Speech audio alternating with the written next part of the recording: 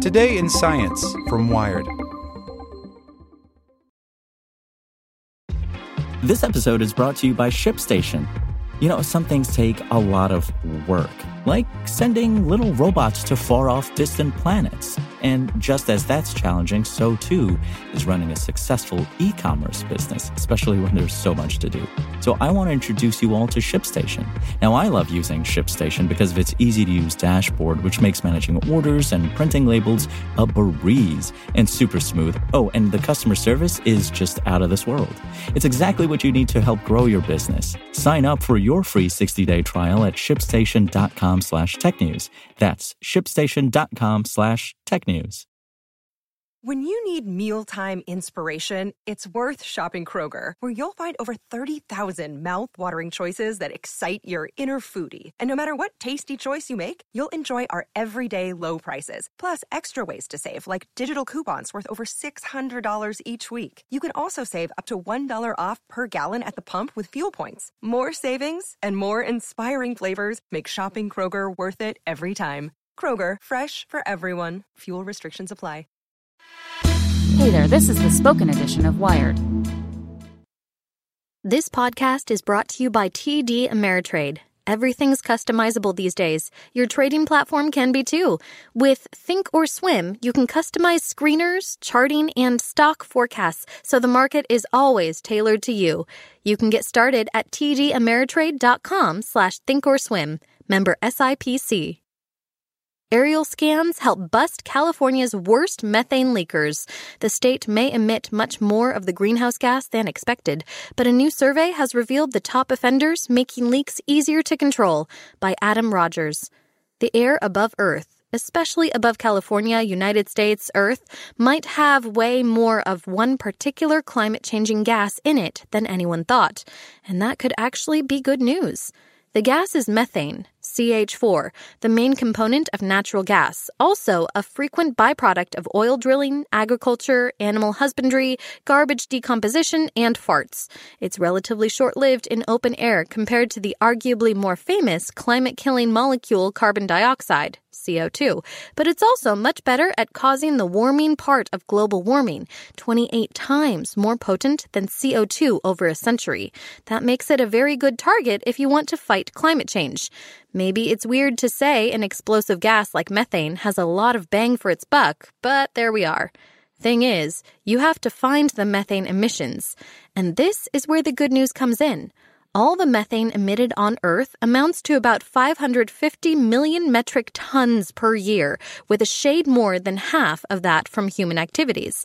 And lots of that is from area emissions, vast sources like wetlands or grazing cattle flatulence. But new research published today in Nature goes further than anyone on learning how to reliably locate point source methane emissions, the pipeline leaks, outgassing landfills, and manure ponds making the world worse. From a little twin-engine King Air B200 at just about 10,000 feet, a team out of NASA's Jet Propulsion Laboratory spent 3 years pointing a slick spectrophotometer at 272,000 pieces of California infrastructure, oil and gas wells and pipelines, landfills, natural gas storage and power plants, sewage treatment facilities, and dairy cattle manure processors. Now, sure, it's always good to learn more about how much methane human work gives off and what that does to the Earth, but the JPL gadget could see methane emissions as small as about a pound an hour. When you link that ability to see transient, only sometimes gas plumes with good digital maps, well, then you've got something. Because the thing about point source emissions is that you can turn them off. In one case, we detected several leaks in natural gas infrastructure that were attributed to components like leaking bypass valves, says Riley Duran, the JPL engineer who led the project. We shared the methane plume image data and our best estimates of the source location with the relevant gas company. In that case, it was the Southern California Gas Company, and they fixed the leaks. The team also saw venting from a liquid natural gas storage tank near a major airport, and also got that fixed. The largest emitters overall were landfills, and the team's talking to some of them about better ways to keep the gas underground or capture it. Small victories, to be sure, but they show some of the potential for more persistent, verifiable monitoring. They look at hundreds of thousands of these things. That's the breakthrough. So now you have way better stats, and you're not driving a truck around to well pads and asking permission or whatever, says Stephen Wofsky, an atmospheric scientist at Harvard who also studies methane emissions. They were able to detect large point sources where the operators didn't know about them and mitigate them. I'm not aware that this has been done with an airborne sensor before. The scale of the study means its findings could have far-reaching effects, even though Duran's California methane survey looked only at focused point source emissions because it looked at so many and for so long. Duran's team was able to conclude that by themselves, those sources coughed out 500,000 metric tons of methane a year, give or take, and that just 10% of the emitters were responsible for 60% of the total. That confirms other research that has suggested that methane emissions have a heavy tail, which is to say a small class of super emitters are disproportionately responsible for the majority of gas in the air. The team also found what it called discrepancies between its numbers and self-reported emissions from facilities like power plants in the Environmental Protection Agency's Greenhouse Gas Reporting Program. More than half of the paper point source emissions came from oil and gas tech and manure management, but those mostly don't report to California's GHGRP, according to the new paper.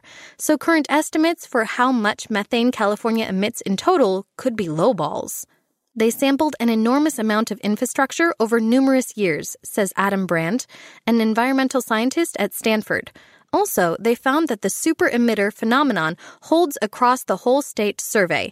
Most of the emissions come from a small fraction of sources. In other words, cap the top 10% of methane emitters and you stop as much as a quarter of total methane emissions overall. Again, more bang for the buck. That heavy tail seems to hold in California, full of agriculture and waste management, with a little bit of oil and gas, and, in the Four Corners area, with a lot more oil, gas, and coal infrastructure. It'll take more research to figure out if the pattern holds in other regions, with even more sensitive instruments, maybe on higher altitude aircraft or even satellites.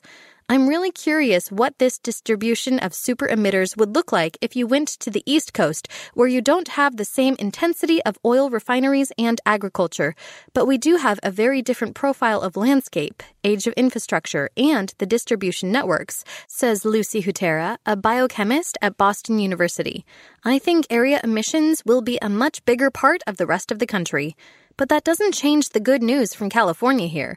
It's really amazing as you see the plumes moving and the level of resolution and detail, Hutira says. In terms of policy and science communication and just explaining what the problem is, this is astounding. I think they did a fantastic job. When so much of the climate change fight often devolves into arguments over units and models, a clear visualization of wafting plumes of greenhouse gases can make it easier to understand the problem, and that's the first step in fixing it. Want to learn how you can make smarter decisions with your money? Well, I've got the podcast for you. I'm Sean Piles, and I host NerdWallet's Smart Money Podcast. Our show features our team of nerds, personal finance experts in credit cards, banking, investing, and more. And they'll help you make the most of your money while cutting through the clutter and misinformation in today's world of personal finance. You'll get clarity on strategies to help you build your wealth, invest wisely, shop for financial products, and plan for major life events. Listen to NerdWallet's Smart Money Podcast wherever you get your podcasts.